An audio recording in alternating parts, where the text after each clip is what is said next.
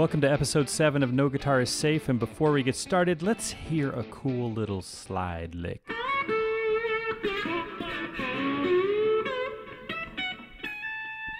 Except for that was not actually played with a slide, that was played with an SM58, a microphone, that's right. Hold on, let's hear that again.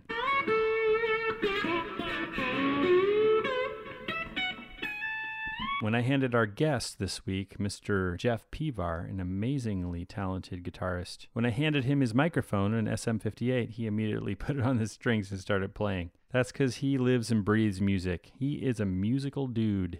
In musician speak, we would say Jeff Pivar is a musical Well, that's a technical term. I'm not going to finish it here, but I think you know where I was going. Now, let's stop for a second and look back. I know that many of you, if not every single one of you listening, has heard of Joe Satriani and knew of him before episode 1 of this show. What I just love, is that I know that there's a good number of you who probably had not heard of Jeff Pivar until this episode. And that's great, because one of my goals with this show is to get stories out there about amazing players who maybe aren't household names, who maybe haven't sold 10, 15, 20 million records like Joe Satriani. Their stories are just as valuable and just as amazing. Jeff is quite the professional. He's played with Ray Charles, Donald Fagen from Steely Dan. Bette Midler just finished an arena tour with Bette. He's played with David Crosby of Crosby, Stills & Nash. Absolutely no slouch. And let me tell you how I met Jeff. It was one of those things. Maybe it's happened to you. Has this ever happened to you where you're on tour when an opening band hops on the bill for a few nights and they're just crushing, and the lead guitar player in that band is just amazing, throwing down every night, dazzling. It's a good thing when that happens, because it's not about being competitive, but it kind of lights a fire under your proverbial ass, as they say. And it really gets you to kind of step up your game even more. You're like, every night, you're like, wow, that guy's throwing down. It makes me want to play as good as I can, sound as best as I possibly can. Well, the first time I really remember that happening was about 98 when I was touring with JJB featuring 4 original members of Jerry Garcia Band. Well, this other band hopped on some shows with us. They were called Jazz is Dead, featuring fusion musicians playing Grateful Dead songs. And wow, check this out. They had the amazing, legendary drummer Billy Cobham. They had the amazing bassist from Weather Report, etc., Alphonso Johnson. They had T. Lavitz from the Dixie Dregs and Steve Morse. And they had the most ripping guitar player, Jimmy Herring.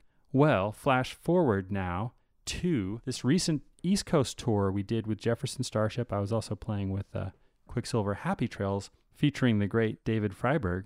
Well, the opening band was the updated version of Jazz is Dead, and this time it featured Rod Morgenstein on drums from the Dregs, again the mighty Alphonso Johnson on bass, our own keyboard player from Jefferson Starship, Chris Smith, and a guitar player I had heard about but never met, Jeff Pivar. Wow, he was just throwing down. You know, the first night I knew I got to get him on the podcast. And so with the same studio rig that I set up with Joel Hoekstra, I recorded Jeff. That is 2 microcubes set up in a hotel room in Delaware somewhere. The one difference is that Jeff had his tech there, Lewis Robertson, great guy, and we set up his lap steel as well, and also his complete pedal board. Even though it's going through a cube, it still sounds pretty legit, and I have my little pedal board going too. So that's how I met Jeff, and what a great kick in the pants it has been to become homies with him now. And he's a great player. Do I have any Bay Area people listening, as in Bay Area, California? Guess what? Jazz is Dead featuring Jeff Pivar and the band I play with, Jefferson Starship, and also Quicksilver Happy Trails, whom I will also be sitting in with, the great David Freiberg. We are all playing Saturday in Sausalito at the Sausalito Arts Festival. So if you're around, come down and say hello. That's Saturday, September 5th. So let's fire up the copter and head over to Wilmington, Delaware, where Jeff has his cool old Telecaster in his hand with a slide. And I start off some random groove in D to start off the show. No guitar is safe.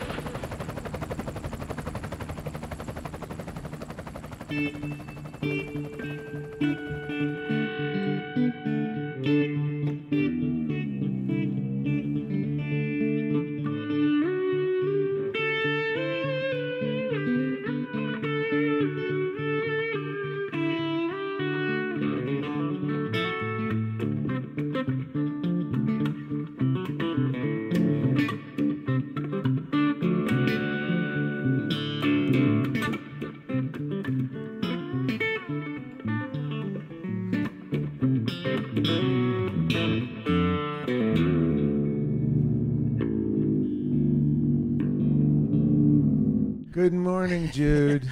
What's up, Jeff? Welcome. Man, I am happy. We're out on tour with 3 different bands: Jefferson Starship, Quicksilver Messenger Service that you're playing with, and Jazz is Dead, which is such a thrill for me because it's a reunion. This band hasn't played together in over 10 years. And about 11 years ago, I started a recording project with members of the band that are not only here tonight, but a member who it's very emotional for me because T. Lavitz passed away about 6 years ago, and I love the guy. He's a brilliant musician, true inspiration to all of us. And fortunately, we went into the studio while he was still around, and this record just came out, and it features him just so beautifully. He's just a master musician. But Alphonso Johnson is here on the road, and Rod Morgenstein is here on the road, and Chris Smith, who we're borrowing from your band, who's doing an amazing job, and one of the original members of the Grateful Dead, Tom Constantin. It's really great. You know,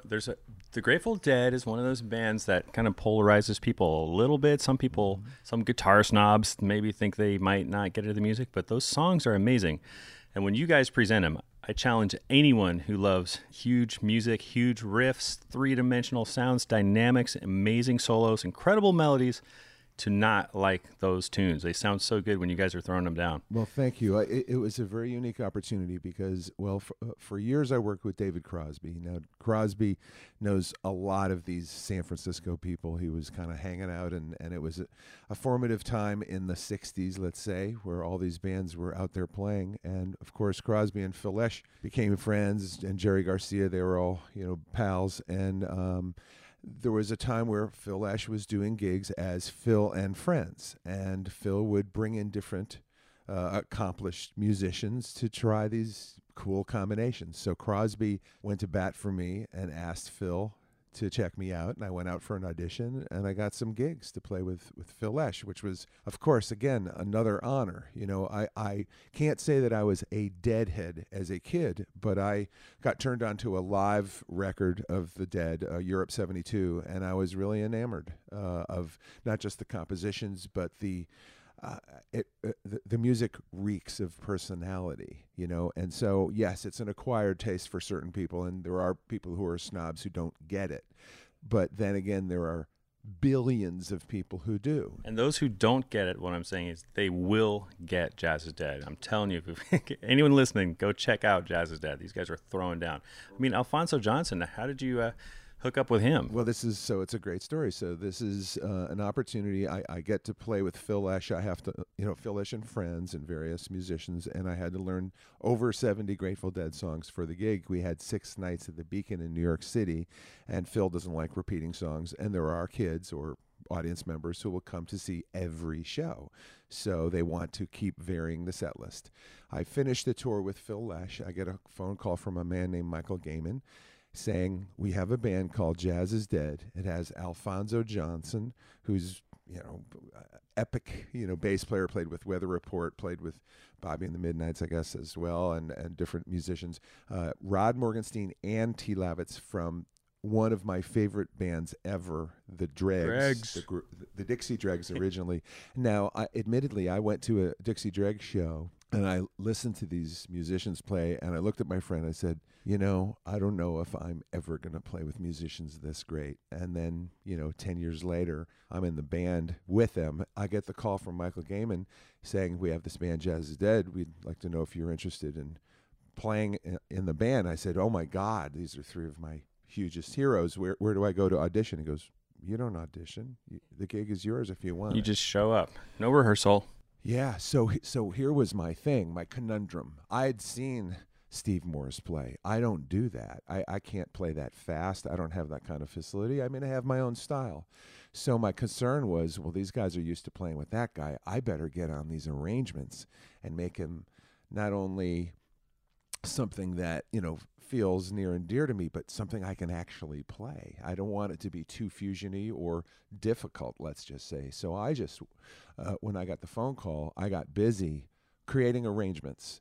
In other words, utilizing the essence of the Grateful Dead material, whichever songs we were working on, and coming up with grooves that were different.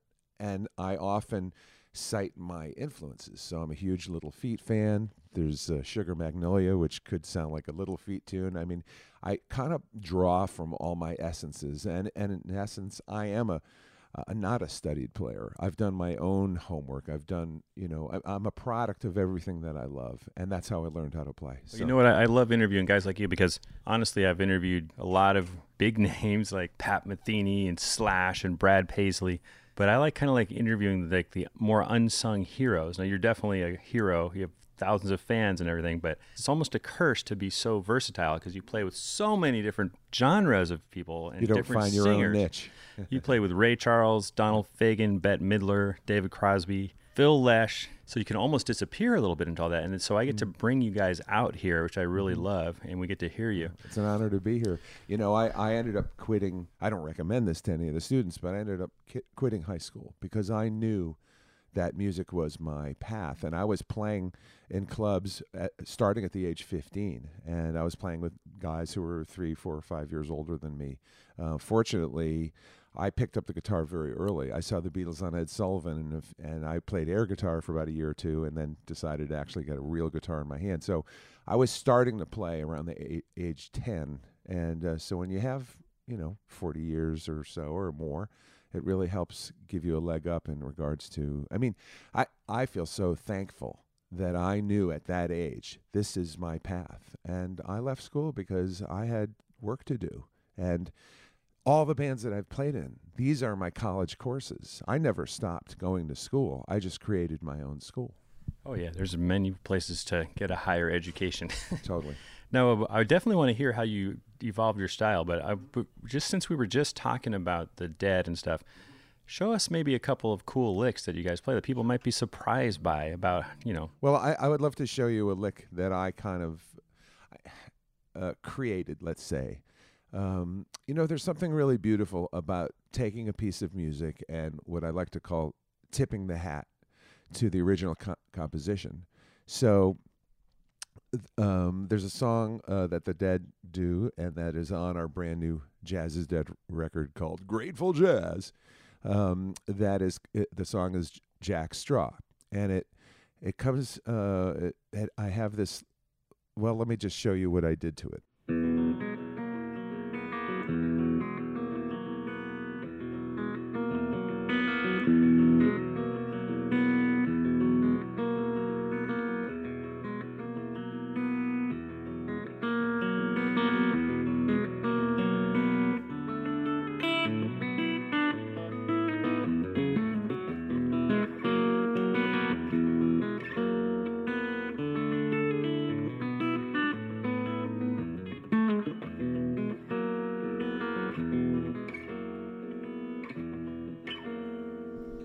So I gave it a different rhythm. I added, there's one of my favorite chords in the world is in this instance where I'm playing in the key of E, but I'm utilizing the major third of the F sharp. I believe some people call that sharp 11, or there's a lot of different musical terms that I actually know in my mind and in my musicality, but I don't really know the titles. I never studied the Phrygian modes or any of these kinds of things. It's something that just like when you have a conversation with someone, you learn words and you understand words that you could use to convey an idea. And so I look at music that way. And I almost kind of like that I'm not so filled with information, that it comes from a natural place. And as I've developed as a musician, I try to think less. I try to allow the music to play me. And someone said that to me at a very young age. I had a friend, his name is Michael Ruff. Michael Ruff has written songs for Bonnie Raitt, and he's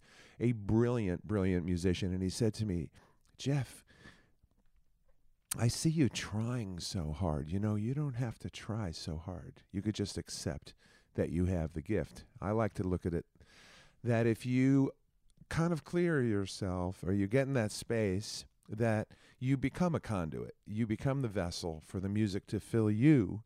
And so that's been my kind of my credo when I start thinking too much, because we all take a lot of pride in what we do, and we want to play the best we can, and there's someone in the audience you want to impress, blah, blah, blah. And then I just try to free myself from that, and I just try to get into that zone where I don't let the music play me. I'm going to get to that place where I feel the most comfortable so I can do something that feels really pure. Now, before we go any further, we just heard a really great example, and maybe you could tell our listeners what you're holding right there. That is cool. Can I have it? You can't have it, but you can certainly look at it. Okay, well, this one goes to I've been 11. looking at it. So a friend of mine was working in a pawn shop outside of Boston. And this is probably 30 years ago, and he calls me because we're pals. He said, "Jeff, get in the car now. An instrument just came into the shop that you really need to have." Now, what this is a 1961 Fender Esquire. Now, the original Esquire only had one pickup. Obviously, somebody had done some modification and put in a neck pickup, because usually these are just the bridge pickup guitars. And I think they even went as far as trying to scratch off the Esquire name, and it says Fender Squ. So SQ model. Yeah, exactly. So when I got this guitar, it was polyurethane like a bar top, and they had polyurethaned it without taking off the pickguard or anything. So I took everything off. I was laughing because the edge of the polyurethane kind of fell into the cliff, into this valley where the pickguard was, and I took all that stuff down with a sandpaper, and then I did about 10 coats of tung oil and just hung it from the rafters of the roof where I was living in the attic, and I've had this thing for years. Now, beautiful. It's like an ash body, so that looks really good with the clear finish. Yeah, the original pickup, I would plug in a distortion and it would start screaming. So at that time, EMGs, I think, had just come out on the market, and this is right after the invention of electricity. So it was a few years ago, but I threw them in this guitar, and I just love it. The EMGs have a really wide, full sound, and I like them a lot better. I like these Tele pickups of the EMG company a lot more than the Strat pickups. So anyway, I've been using this guitar for years. This guitar and a 64 Strat have been my main guitars for 30 years, something like that. Now, a second ago, you were saying that maybe you're not the most music theory nerdy of all the guitar players out there. Mm-hmm. But then again, you just did a monster tour. I've seen all the photos, these huge arenas with Bette Midler, one of the most popular singers on planet Earth. And I assume there were some pretty elaborate charts and a pretty heavy-duty MD on that gig. Mm-hmm. Weren't you doing some reading? Of course. Well, there's various types of reading. And fortunately, my ear is so fast that if I have a minute with the music, I can play it. So it's one thing if you are hired to do a TV date or something like that, and they throw a chart of all kinds of notation in front of you. Unfortunately, that isn't my strength. But as a musician who will not only do the work to come prepared, because I was born to do this, and it is a part of the reason why I am alive, to play with great musicians, to be of service to great music. That's one of the reasons why I get excited to get out of bed every day. And so any day that I get a chance to be of service to this type of existence, I just feel like it's a really great day. So a dear friend of mine who was touring with Ray Charles when I was in the band, and his name is Morris Pleasure. Now, Morris is a star-studded resume from Ray Charles and George Duke and Janet Jackson and Earth, Wind & Fire for 12 years. But then he was in Michael Jackson's This Is It band, and it was supposed to be on tour with Michael Jackson playing keyboards for 2 years. Yeah, he's one of my dearest friends in the world. And we happened to run into each other earlier on in the year when I was on tour with a singer named Mark Cohn.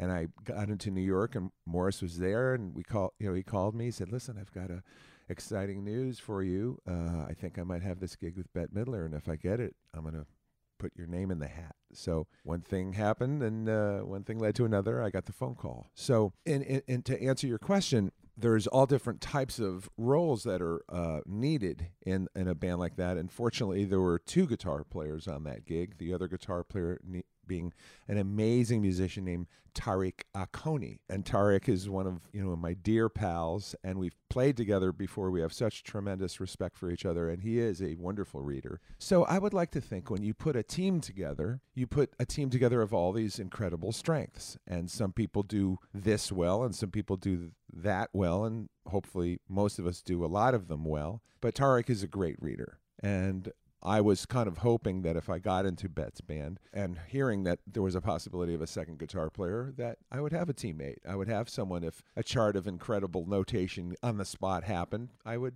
hey, Tariq, check this out, man. Some of those charts must have been come on like 7 pages long or something.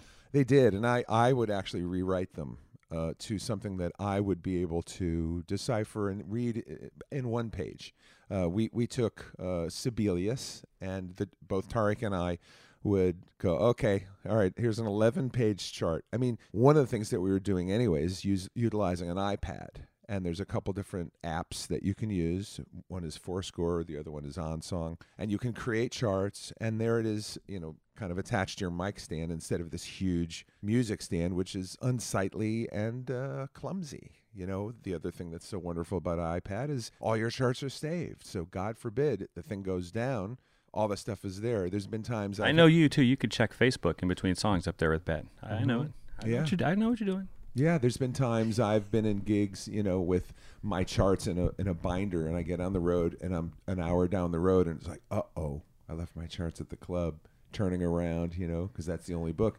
You have them in your iPad, you have them saved, bam, you can throw it right in another one. Now, can you show me maybe one of your interesting or more interesting, memorable guitar parts that you played on that tour? Anything.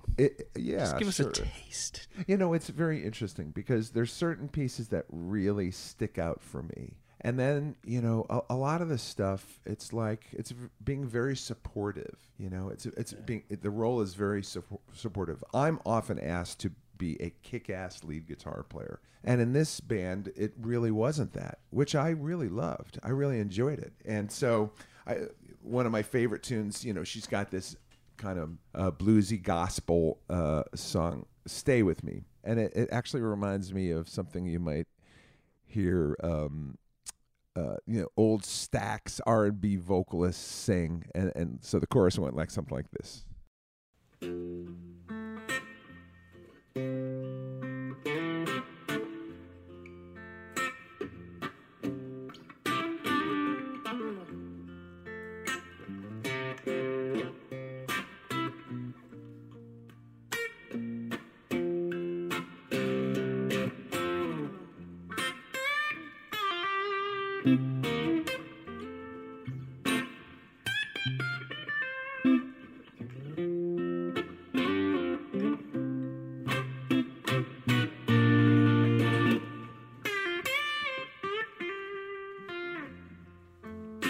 And so on.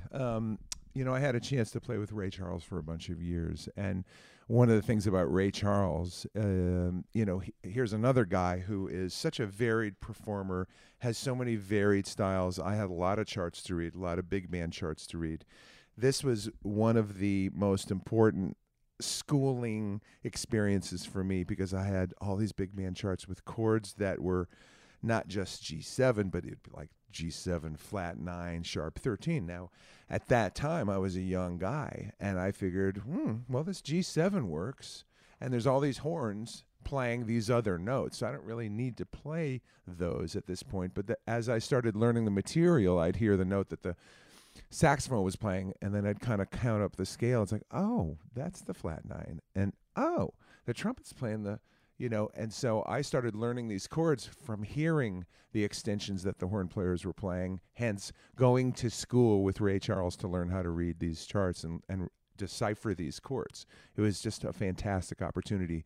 Fortunately for me, Ray Charles loved the blues, and that was where I came from. And I learned early on I could get Mr. Charles to squiggle and scream in delight with the right blues note or blues phrasing, and I'd basically be out to get him every night. It's kind of like going to the skeet shoot at the amusement park, and I'd throw out a note, and didn't get him, and I'd throw out another note, and he'd go, "Oh, you nasty boy, I mean, it was like Grasshopper and the Master. And talk about a litmus paper, a litmus test to learn how, all right, how can I be the most soulful mofo that I can? If I can move that man, I must be doing something right. And so I'd play, B.B. King-ish, bluesy things, kind of like this.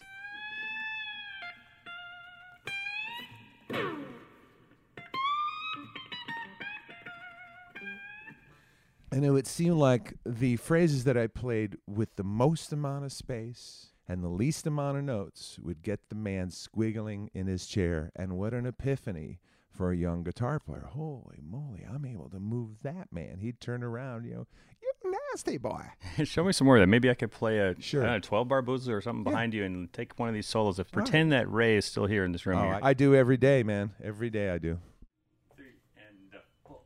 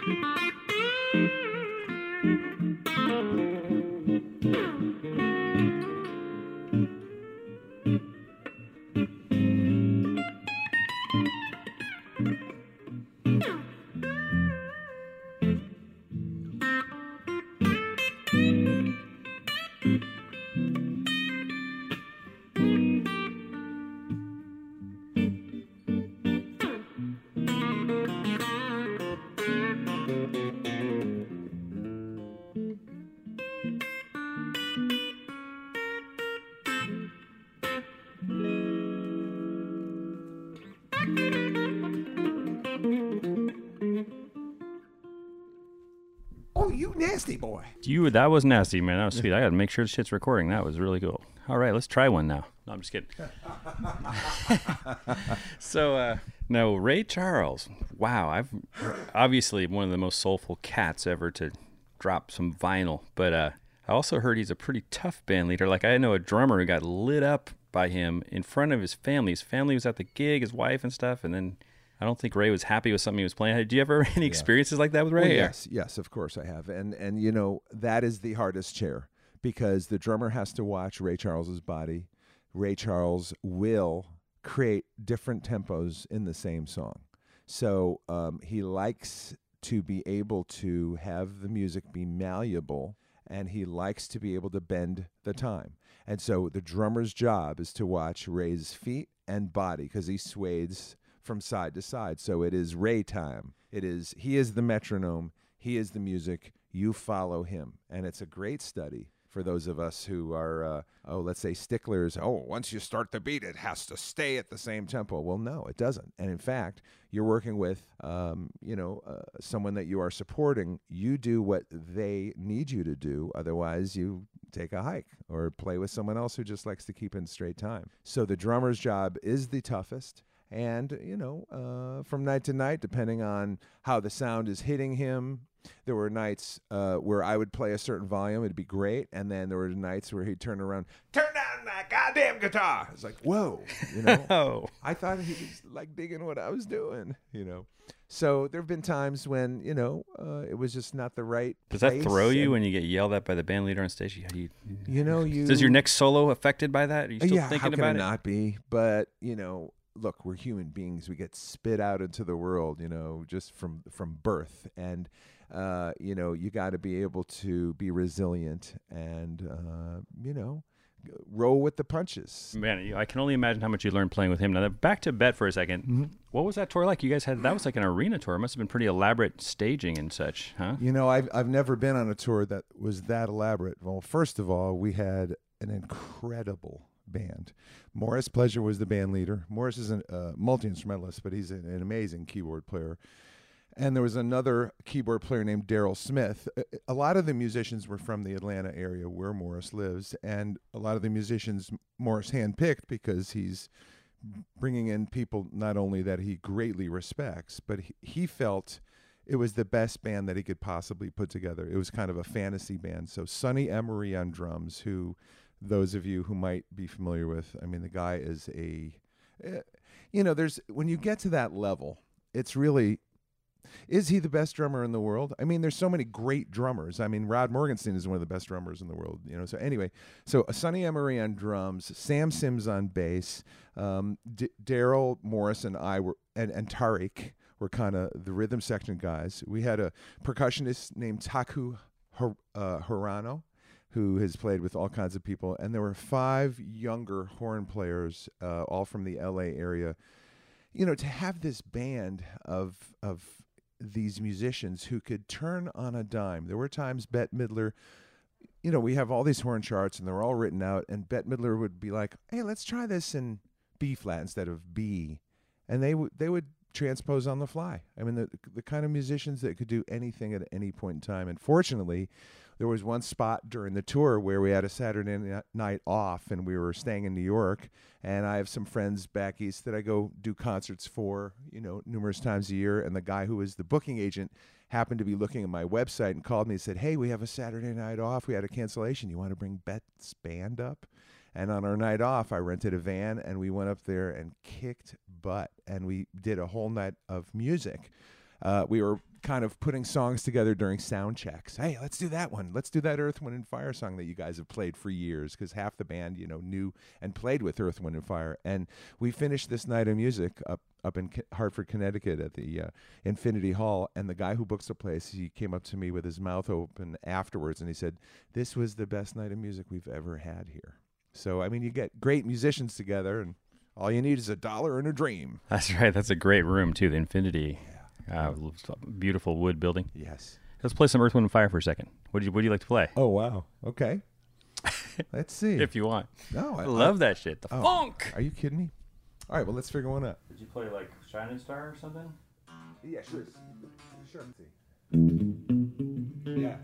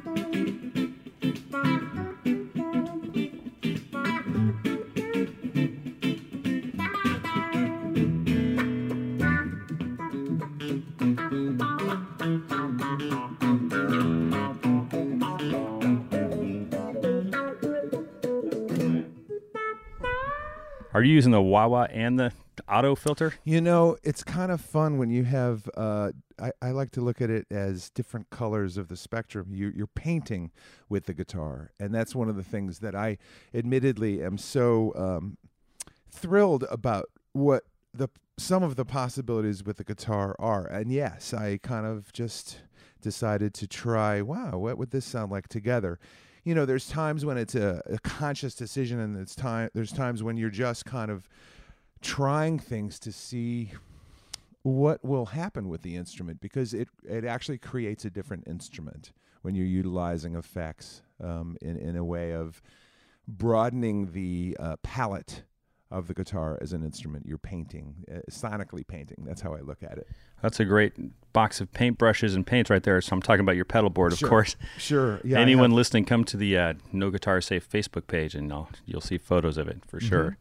Yeah, this auto filter by Ibanez was recommended to me by one of my guitar player friends, Scott Morawski, who tours with his own band, Max Creek, and has been working with the bass player from Fish in his band. But anyway, Scott told me this is the best sounding one versus the Mutron, which is probably hard to find and very expensive. What year is that one? Well, again, I bought this on eBay, and they're not very easy to find, but it's the Ibanez auto filter, and it's an older piece. It's kind of like those old Tube Screamers. It's got to be like 70s or something, right? Yeah, I would think so. Yes. Yeah. So I have next to that one of my original effects pedals I ever bought, which is the old Script MXR Phase 90. And now the newer ones do not sound like the older ones. Did you buy that brand new?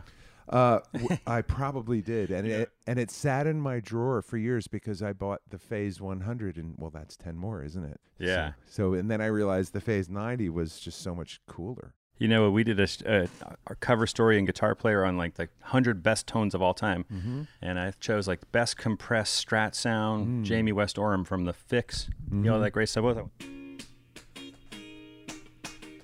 Nice. So I called him up about it to see, how did you get that tone? And he's like, oh, well, it was actually an Ibanez Strat copy and compressor and an MXR stereo chorus that I bought brand new in like 1979 or 80. Wow. He's like, people come up to me nowadays and they see it on my pedal board and they go, where did you get that vintage MXR chorus? and he says, I tell them that thing's not vintage. I'm vintage. That's it.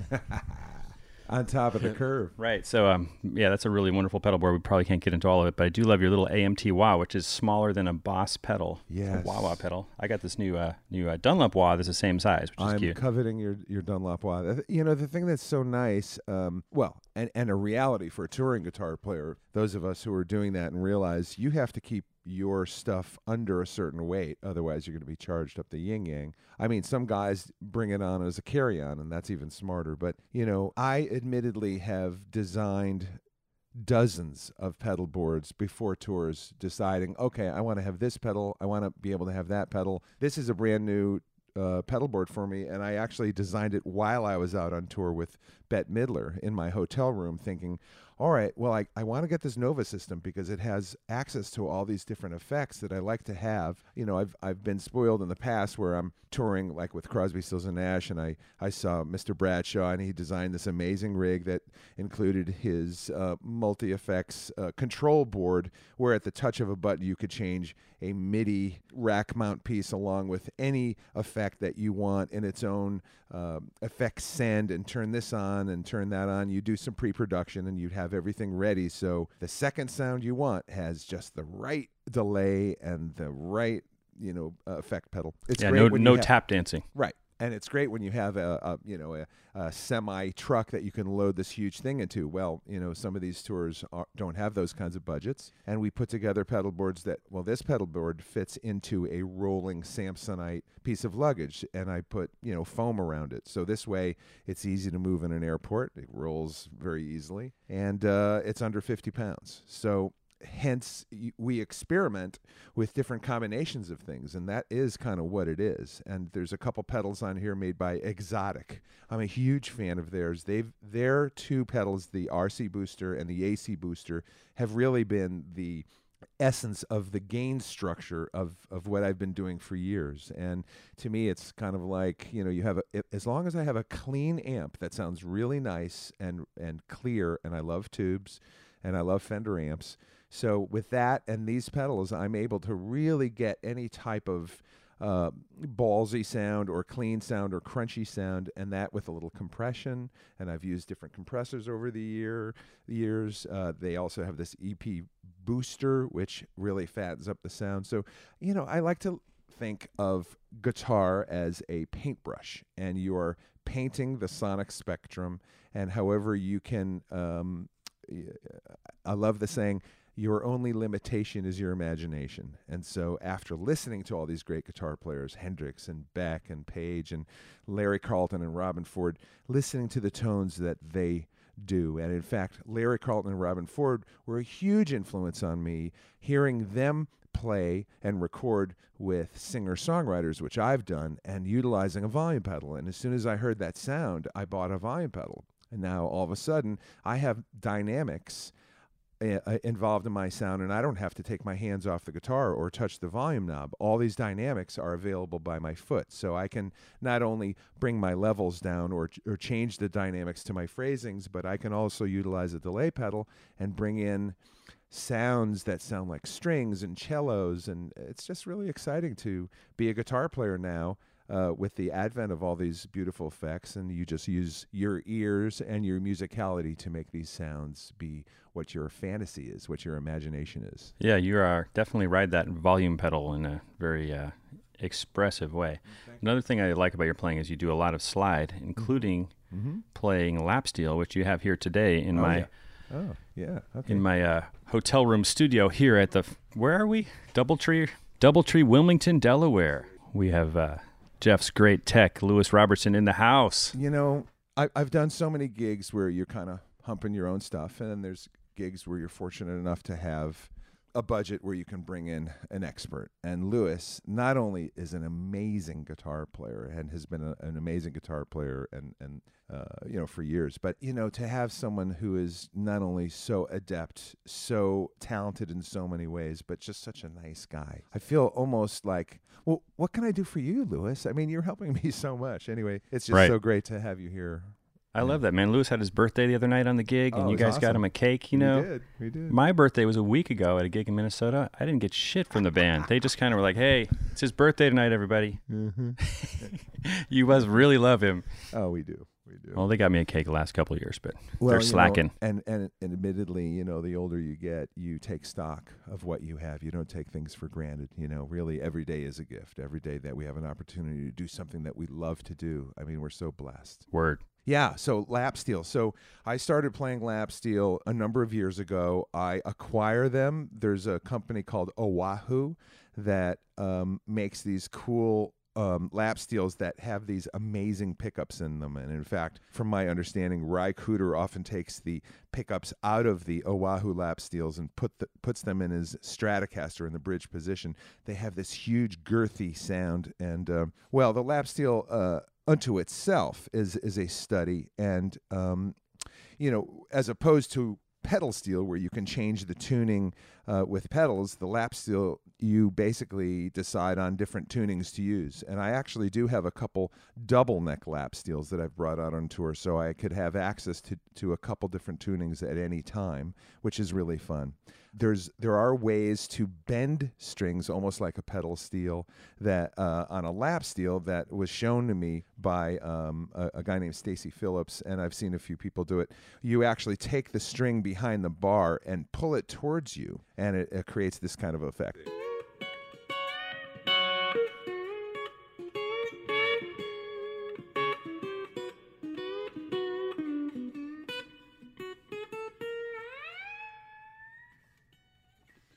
So, basically I'm just pulling the second string towards me with my second finger while I'm holding the bar. And, again, it's like, well, what are the possibilities with this thing? Well, let's just see what we can do. So when you add a little distortion to these Oahu pickups, the clean sound is nice and rich.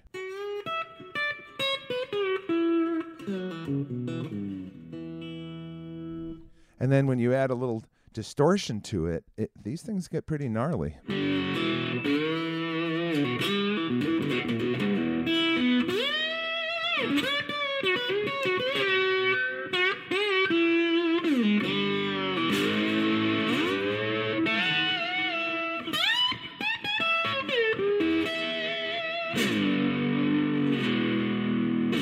That's sweet. So it's so much fun, it crosses territories from, old blues, guys throwing their guitar into some little Fender amp that has barely any wattage and turning it up to 12. And it's just really fun to have access to these different tools. On the new Jazz is Dead record, we have a song, Truckin', which is kind of a favorite Grateful Dead song, and we kind of do a double shuffle, I believe it's called. I can't play it like a Rod Morgenstein does on the record. But anyway, we're just having some fun utilizing the inherent possibilities of the instrument, along with adding a little bit of inspiration and fantasy to create something, that is a little... What tune is that? Like an open D, E, or something? Yeah, this is an open E, so from the low to high, E, B, E, G sharp, B, E. How do you do your passing car noises when trucks are going with it? Yeah. So I'm utilizing my volume pedal.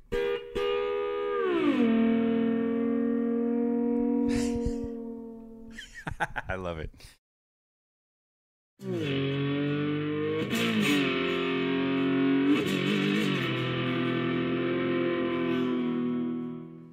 Yeah, man, those strings are about a mile off the fingerboard. Yes, they are. So you can do lots of crazy shit with it. I also, to create rhythm with it, I often use the heel of my hand, like for a boogie rhythm.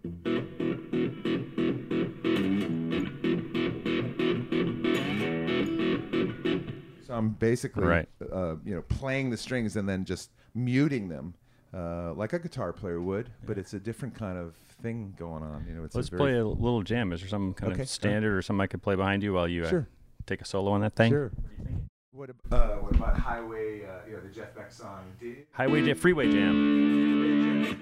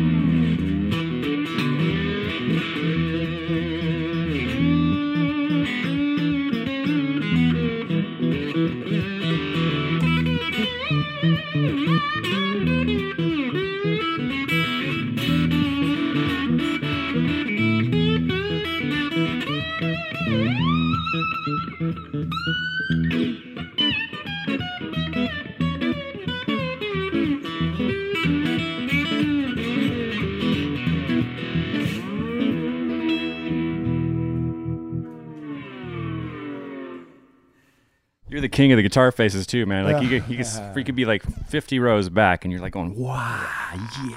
I'm not gotta aware perform, of anything I do, man. It's like you just kind of go, and whatever's gonna happen. It's like you're a participant and a voyeur at the same time. It's like, wow, it's pretty cool. Oh, that sucks, but that's all right. I'm gonna find something else that's cooler. That's what keeps us going, right? So people might not realize, but playing in like a band like Phil and Friends, those are the coolest. That's the most dream crowd any guitar player could ever have, because you could take a 10-minute solo and then keep going, right, and they'll still love it. Oh, it's amazing. I'm just so thrilled that this whole jam band thing has become so important to the culture.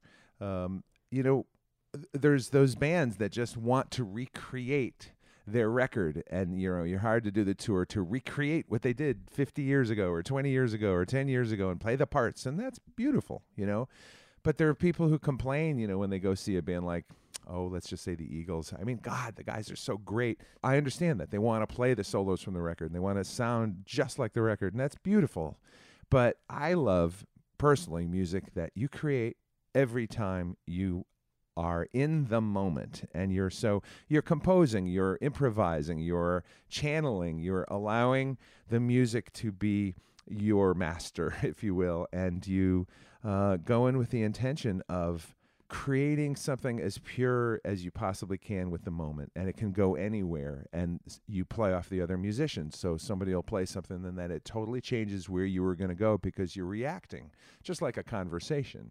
And so the whole jam band phenomena, the fact that it's so celebrated, it opens up an entirely different musical possibility, musical realm when you're a performer and playing with accomplished musicians who will influence you. And so it's this, I love the saying, the whole is greater than the sum of the parts. And it's so true when you put all these flavors together. It's like a fantastic dish, a bouillabaisse. All the flavors interact with the other flavors and creates something that is unique because of all these things combining. Cool. Hey, let's show them that lick to Slipknot. I want to show people how this goes. Right. This is interesting. I don't think a lot of people realize what they composed on this song.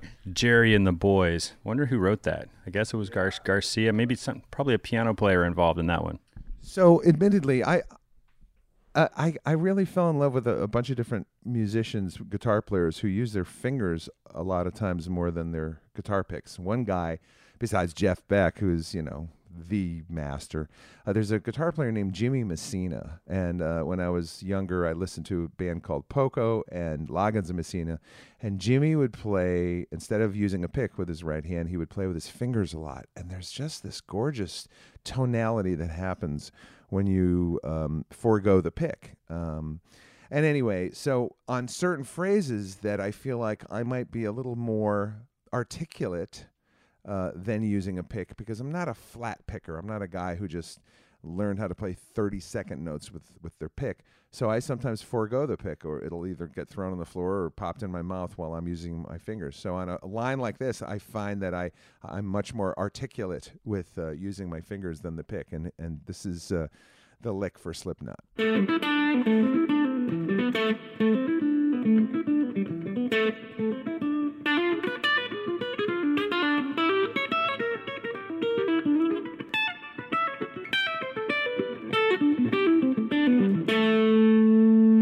Yeah, it's a tongue twister. That's a tongue twister, man. That's pretty good for like pre-coffee recording. Yeah, that's awesome. It is what it is. Like I had mentioned, I'm not like a Steve Morris kind of guy.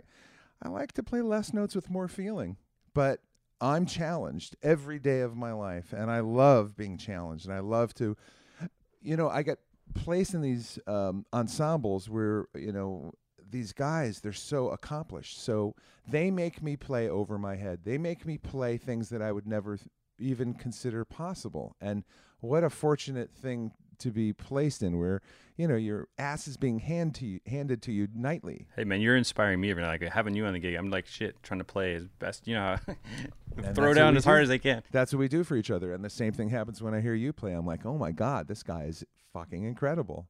Well, that's very generous. No, well, it's the reality. I mean, you're a master of your craft. And, there are guys who play a lot of notes, but there's guys like you that you're making music. You're a composer. You're singing with the instrument. And there's a difference. And look, it's like there's as many critics and there's as many people who decipher art, as there are listeners and players. And so there's something that happens for me when I hear someone of your abilities. It's not just the notes. It's not just the work that's been done. It's moving me. You're playing something that is deep, and it's just one of the most wonderful, profound things about music, because it's a communication. And so everyone's essence is getting rolled up into this little paper airplane that you send out to the world from the years that you've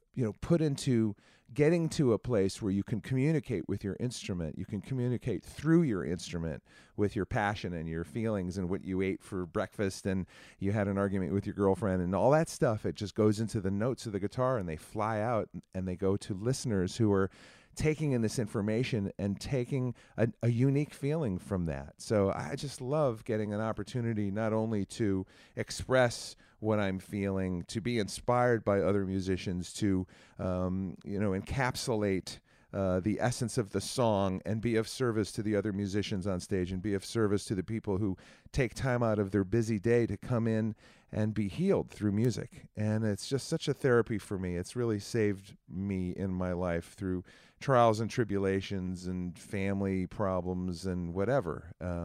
So it's a lot more than just playing the guitar for me. It's a way of life. It's a purpose. And I'm constantly challenged. I'm constantly excited to have another opportunity to get up at bat and hit it over the fence. Well said. Yeah, I'm with you on that, man. I love that you just do it full time. For me, it's like I get so pulled in different directions, like working for a guitar player and stuff, which is a parallel passion, but it cuts mightily into my playing time. But you are living it every day. And I also want to talk to you about some of the other great players. I mean, there's too many to really get into, but tell me about the Donald Fagen from Steely Dan. You did some series of shows with him. This is, look, to market yourself as a musician, it's a very slippery slope. And there's a combination of things that happen just naturally through people trumpeting your name, and recommending you to other musicians. And then there's creating opportunities. So I'm living in New York City. I know that Donald Fagen is playing the Lone Star with what was called the Rock and Soul Review. I had read numerous articles that Donald Fagen was a huge fan of Ray Charles. And in fact, he almost looks like him, with the glasses and the way he moves. So I played with Ray Charles, and you are a crafty mofo. I see. Oh yeah, no, I created an opportunity to play with Ray Charles because that's a story unto itself. But playing with Donald Fagen, I knew he was going to be there. I took a VHS copy. This is before DVDs, right after the invention of electricity, and I took a VHS copy of a song that is on YouTube, actually. If you type in Ray Charles and Jeff Pevar, you'll see a couple of them. I brought this copy of me playing with Ray Charles to Donald Fagen during his sound check. I just walked into the place and I said, "Hey, Donald, my name is Jeff Pevar. Big fan of your work. Hey, I played guitar with Ray Charles for a number of years. I want to leave this tape with you because I'd love to play music with you sometime." Bam. Okay, now, which were these two songs that people could look up on YouTube? So, well, if you type in Jeff Pevar, Pevar, and Ray Charles, there's a couple different songs that come up. There's one, I've Got News for You, which is an old blues piece, and that was recorded in, I think, in Scandinavia or some festival that we were playing in. And then there's another piece that's part of a PBS documentary on Ray Charles's life, and it's a blues tune called All I Want to Do. The really full length of the title is All I Want to Do Is Lay Around and Love on You. I learned early on, that I could move Mr. Charles with the blues inflections of, kind of Albert King, B.B. King direction, of playing. But yes, to create opportunities as a musician, as learning how to market yourself, that's a whole other side. And it really helps to be a gregarious guy, a nice guy. You talk to people. You need to present yourself. At least my understanding and my experience has been learning how to present yourself in a respectful, not in someone's face way. And, I've been very fortunate because I've gone after things that I really wanted to see if they could happen. And I've been able to meet people and get, my work out there now with the invention of internet and websites that makes it much more easy. Crowded? Oh, sorry. Yeah, crowded. It makes it much more easy for us to, get what we do out to the world. I was able to create an opportunity to work with Ray Charles. I had a Friday night off. I had heard he was going to be playing, and I had also heard that a guitar player had been fired, and he was going down to, he was playing in New Haven with a sub, and I went in and went to the gig early and talked my way into the theater and talked to the band leader, told him I was interested in the job. And he said, "Look, we're doing 2 sets tonight. Why don't you watch the first set? I'll talk to you during the break." I watched the first set. I'm thinking to myself, I don't know if I could do this because I'm not really a reader, because they're all reading charts. And then I had a conversation with myself. Well, Jeff, why would you not go for this until you're convinced you can't do it. Maybe you can do it. Maybe the charts that they have are chord charts, and you can. Maybe there's not a lot of notation. So anyway, the guy comes up to me after the first set and goes, "What do you think?" And I said, "Yeah, I would love to audition." He goes, "Do you have a tape?" I go, "No, but I'll be right back." I was in New Haven, Connecticut. A friend of mine had given me the keys to his recording studio in Hartford. I had some tapes there. I drove about 90 miles an hour back to Hartford, grabbed a cassette tape, put a few of the mixes that I had of me playing the most bluesy gospel music that I had recorded to date. I drive back 95 miles an hour, round the curve. They're getting on the bus. I hand the guy the cassette. The next day, I get the call for the audition. I played for Mr. Charles. I got the gig. Well done. Well played. Well, if you want something, you learn how to go after it without being annoying. It's the combination of tenacity and you'd figure out how you can do this. Is this possible for me to get a tape to someone? Or, there's so many ways to basically you have to be your own agent if you don't have an agent. Now, didn't you mention how you got hired by Phil Lesh? That's a big gig, Phil and Friends. It was an honor. I mean, he's had musicians like John Scofield, and it helps. They've said, well, it's all in who you know. And in this case, it really was helpful that I was playing with David Crosby for years, and Crosby was a huge fan of my work. He at one point said I was the best guitar player he had ever played with, but he probably says that about every guitar player he plays with. But anyway, I love David, and he's really said some amazing things and given me these amazing opportunities to play with him and Crosby, Stills, and Nash. And he had talked to Phil Lesh, he said, "Hey, man, you should check out Jeff Pevar," and I got an audition, and I did, I don't know, about 20 shows with Phil in 2000. Yeah, fun stuff. Yeah. What was Phil like to work with? Oh, here's another guy who's... I mean, he's one of the more celebrated members of the Grateful Dead when he's going solo. People, for some reason, just love that bass player.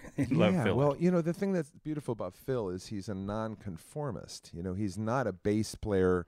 He's a musician bass player. He doesn't play bass like a bass player. In fact, he doesn't play bass like any bass player. He's his own stylist. And so it's very interesting how he'll use bass lines. Sometimes he'll play the bottom, sometimes he'll play, in the middle. It's just very unique. And one of the things that was the most challenging for me in this band, he wanted everyone to solo at the same time. He didn't want a solo to crown out above the others. He wanted all the flavors to intermingle, almost like New Orleans, music, where all the horn players would play at the same time. And it was a little challenging for me because I'm a big fan of dynamics, and I don't necessarily enjoy that type of cacophony constantly. Once in a while, it's wonderful.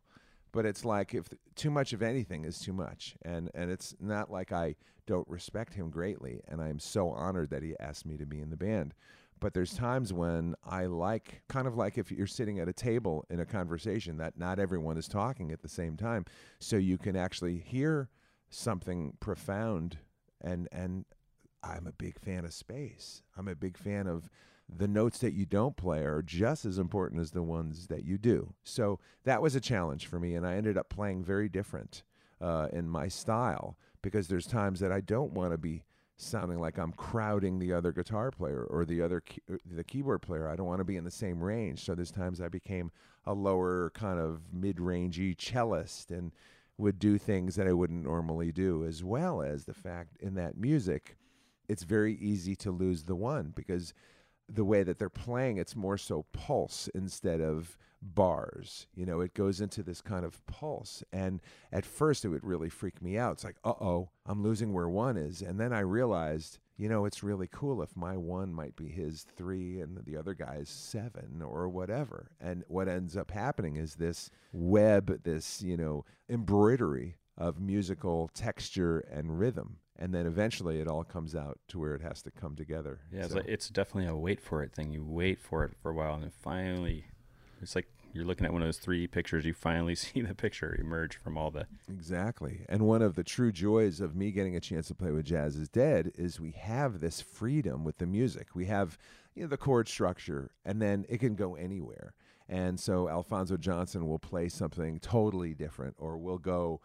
he'll end up playing a lick from the song in a totally different key, and then we all listen to each other, and something is created just from that moment of inspirations that'll turn us into an entirely different road, and then we'll morph it at some point to where we think it's supposed to go. So that, not that I don't love playing with Bette Midler, not that I don't love playing with singer-songwriters who want to recreate their recordings from 40 years ago or 20 years ago. My favorite kind of music is creation of the moment, and it can go anywhere at any time, and that's just a celebration. So, well, very cool. I was thinking, I know that our vans are getting ready to leave the hotel. Yeah, I have to go. Let's touch on, you have a solo album. Yep. And tell me, this is your first solo album. Yep. And tell me how the songs came about, and then maybe we can do a song kind of inspired by what you did. Sure.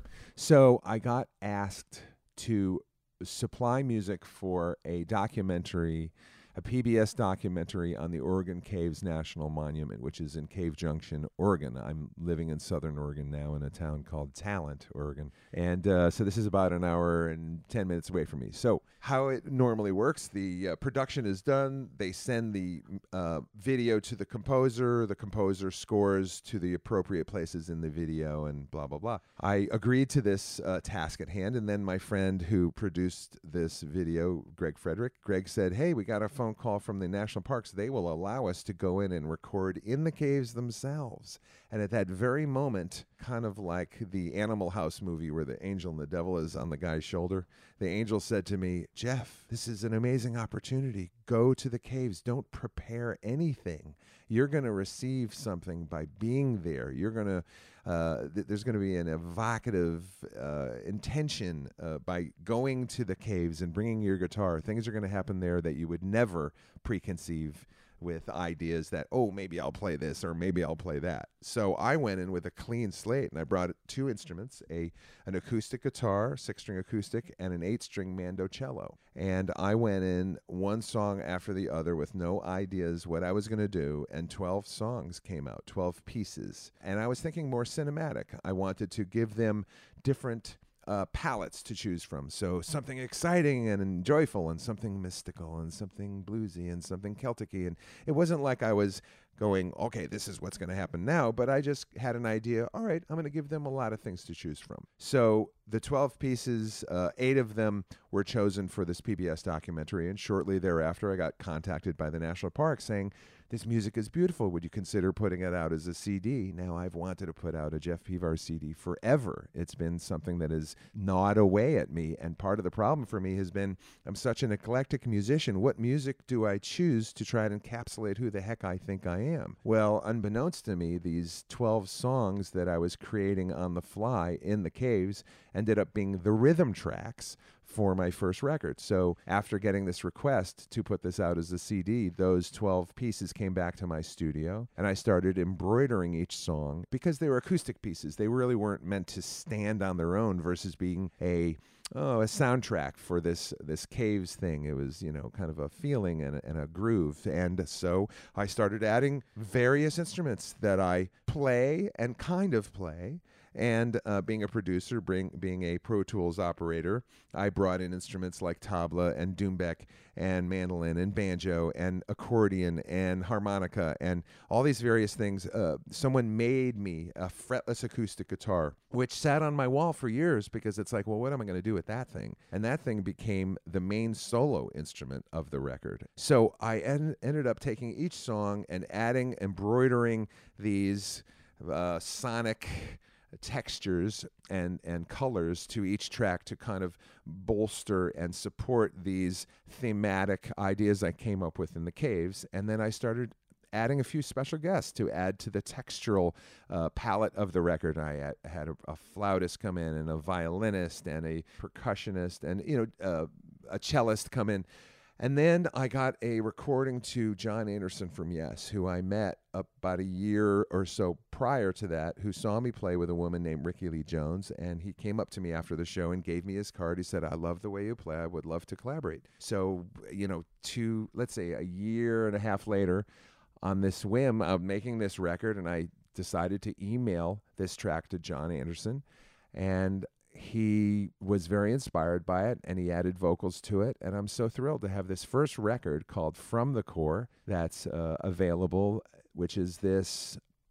It was an assignment. It was an assignment to come up with music for a Caves documentary, and it ended up being my very first album that I am so excited about because it's unique. You know, there's so many guitar player records that seem very similar, and you know, they'll show what they can play, and there's either bluesy or rocky or whatever. This is all acoustic, and it did do a number of the things that I wanted.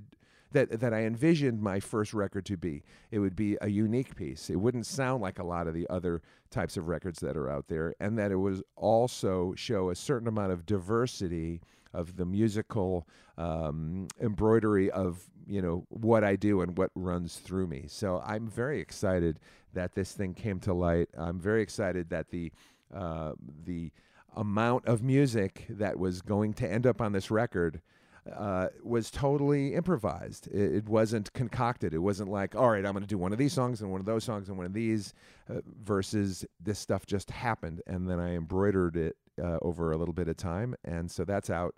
You can find it on my website, pevar.com, Pevar.com. And now with this Jazz is Dead tour, we have this beautiful record, Grateful Jazz, that features just such incredible musicians from Jazz is Dead and some guest musicians, Jerry Goodman from Mahavishnu Orchestra and Howard Levy and Luis Conte and Bill Evans, the saxophone player. And so I'm really happy right now. There were many years that I really didn't have very much of my own work recorded. And after CPR with Crosby and his son and records that I co-produced and co-wrote with them, finally there's some Jeff Pevar records out in the world. There's, all of a sudden, there they are. Congratulations. I think Thanks. it's, you're a hired gun. You're a sharpshooter. You get hired to do the hits, take people out. No, but so you finally, after all that, you've managed to release 2 things, so... But anyway, now I'm getting a little discombobulated because lobby call is in 20 minutes. Yeah. But yes, let's pretend for a second, and let's take this out. I want to thank you, first of all, for doing this. Very cool. Let's maybe pretend this is a cave and do a spontaneous cave jam, and we'll fade out on that. Oh, easy.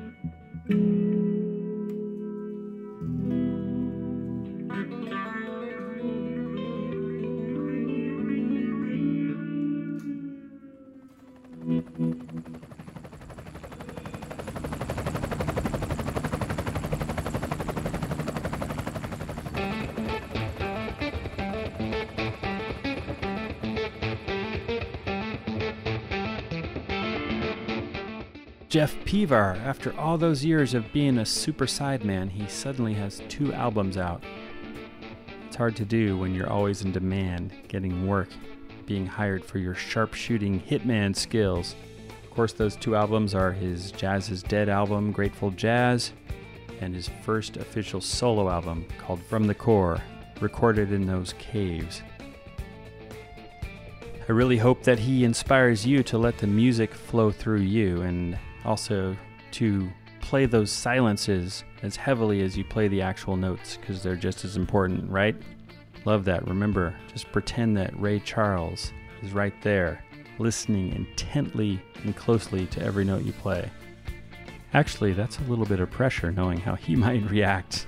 But wow, what a great person to have in your head watching you play.